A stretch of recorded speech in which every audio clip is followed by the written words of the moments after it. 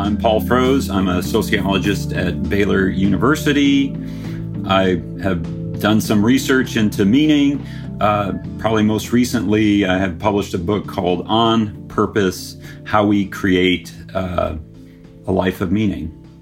So I personally don't really distinguish between meaning and purpose. To me, meaning is this kind of more global sense of we just create meaning immediately through our interaction with the world.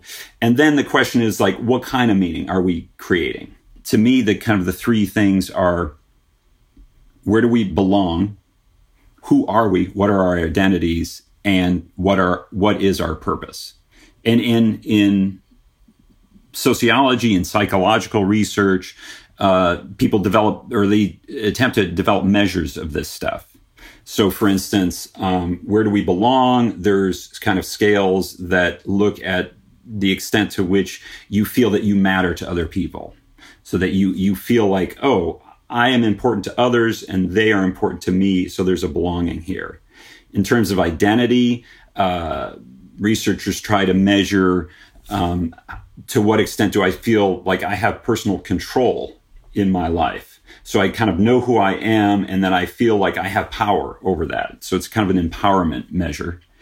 And then finally, purpose. So there are measures of, do you feel like you have purpose in life? And so that to me is kind of a measure of, you think or you feel like you know what you should be doing in your life.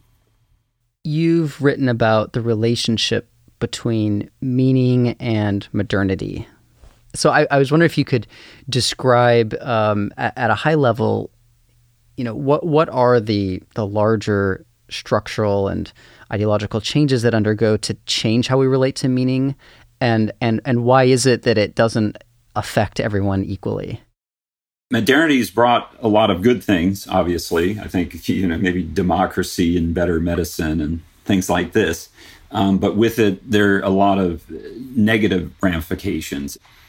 One is, maybe this isn't necessarily negative, but it can have negative effects, and that is ideological pluralism. So we're kind of exposed to all kinds of new ideas and philosophies and religions and people of different cultures, and I think that's good in terms of promoting tolerance.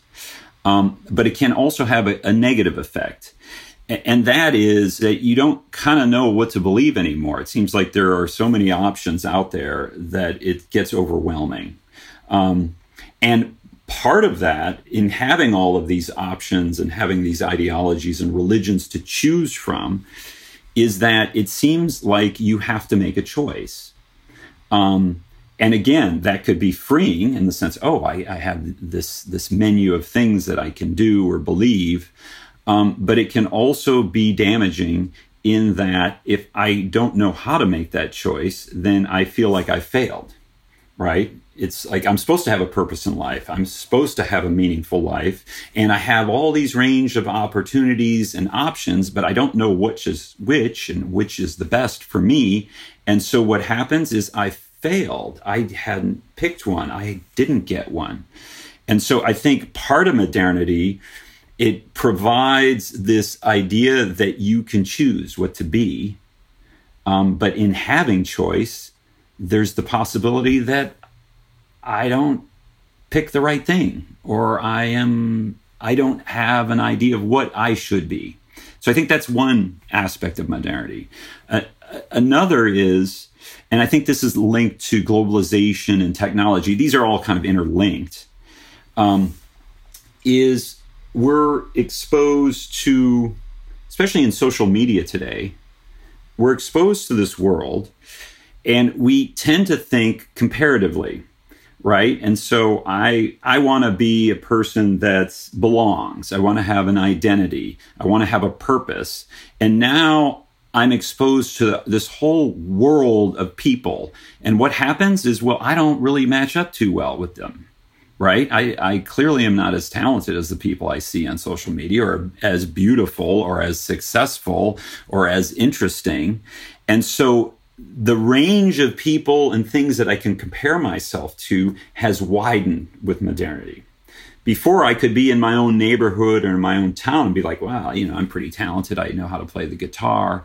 But now, who cares if I can play the guitar? Now I can compare myself to all of these amazing people. Plus, a lot of social media is probably fictional in the sense that the comparisons aren't even that fair, in that people are presenting themselves in ways that maybe aren't real if I got to know them in person. And then finally, I think something that's also, again, these things are all interconnected, is the world is kind of overtaken by a commercial capitalism, which has its own kind of ethos to it, its own moral worldview. And as I get kind of sucked into this commercial capitalism world of ads that completely surround me and kind of infect my thinking, what happens? Well, what does belonging mean in this new world? Well, belonging means being popular, getting lots of likes. That means people are paying attention to me. What is identity in this commercial capitalist world? Well, that's my brand. How do I sell myself to other people? What's my purpose? Well, I guess it's to make money and be famous. And so the world of commercial capitalism, or the ethos that I think comes with modernity, starts to provide a moral worldview that's damaging to the individual. And so I think all of these things combined make us feel more isolated, more lonely, more confused. And that all has a damaging impact on my sense of purpose and my sense of moral meaning in the world. Individualism does have a good quality to it. It is that you do want to feel agency and empowerment in your world, right? I'm just not this cog in this machine. However, it can get too far. And I think that's where we are in our culture. It's like we've fetishized the individualism. I mean, that's the ultimate thing. I'm an individual. I'm not ruled by anyone else. But it's not true. It's a fiction. And then in trying to live that fiction, you're going to realize this is not working. And the only reason it's not working, well, it's not my fault. And so this kind of this endless cycle of kind of self-analysis and also self-blame. One of the ways the modern individual escapes issues of identity and purpose is to occupy themselves all of the time, right? So we are living in the world of entertainment, and you can work forever, and you have your phone, so you're never not at work. And in a way that solves those existential problems, because you don't have to think about them, because you always have something else to do. But of course, you're not really solving them, because you're just kind of leading your life in this kind of sheep-like way of always being on to the next entertainment or the next task without ever sitting back and saying, well, why am I doing any of this stuff? And is it making me happy? Or so there's no kind of questioning of that, which, interestingly enough, I think the pandemic we're experiencing is upending that process, right? We cannot entertain ourselves and occupy ourselves at the same level we used to be able to. And what does that mean? Oh my God, I have to look at myself in the mirror now and kind of sit with myself. And the demons that are coming out are pretty frightening. And so I do think we have a mental health crisis in our country right now, mainly because we're isolated, we can't entertain ourselves, and we have to look in the mirror. The problems that we might have with ourselves are issues that are relating to this macro reality that we have very little control over.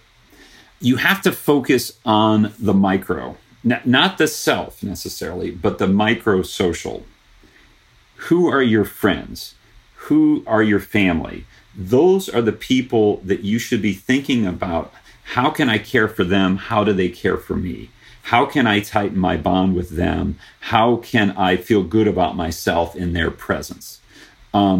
Versus, and try your best, I don't know if we can do this, to start to cut out the noise that we get from the macro level. And that is the media, the constant assault on us from the outrage industries, this social media, this constant assault of, I have to be interesting and talented and beautiful and be popular. If we can start to block those things out and start to focus more on the local, I think that would have the best benefit for somebody's mental health.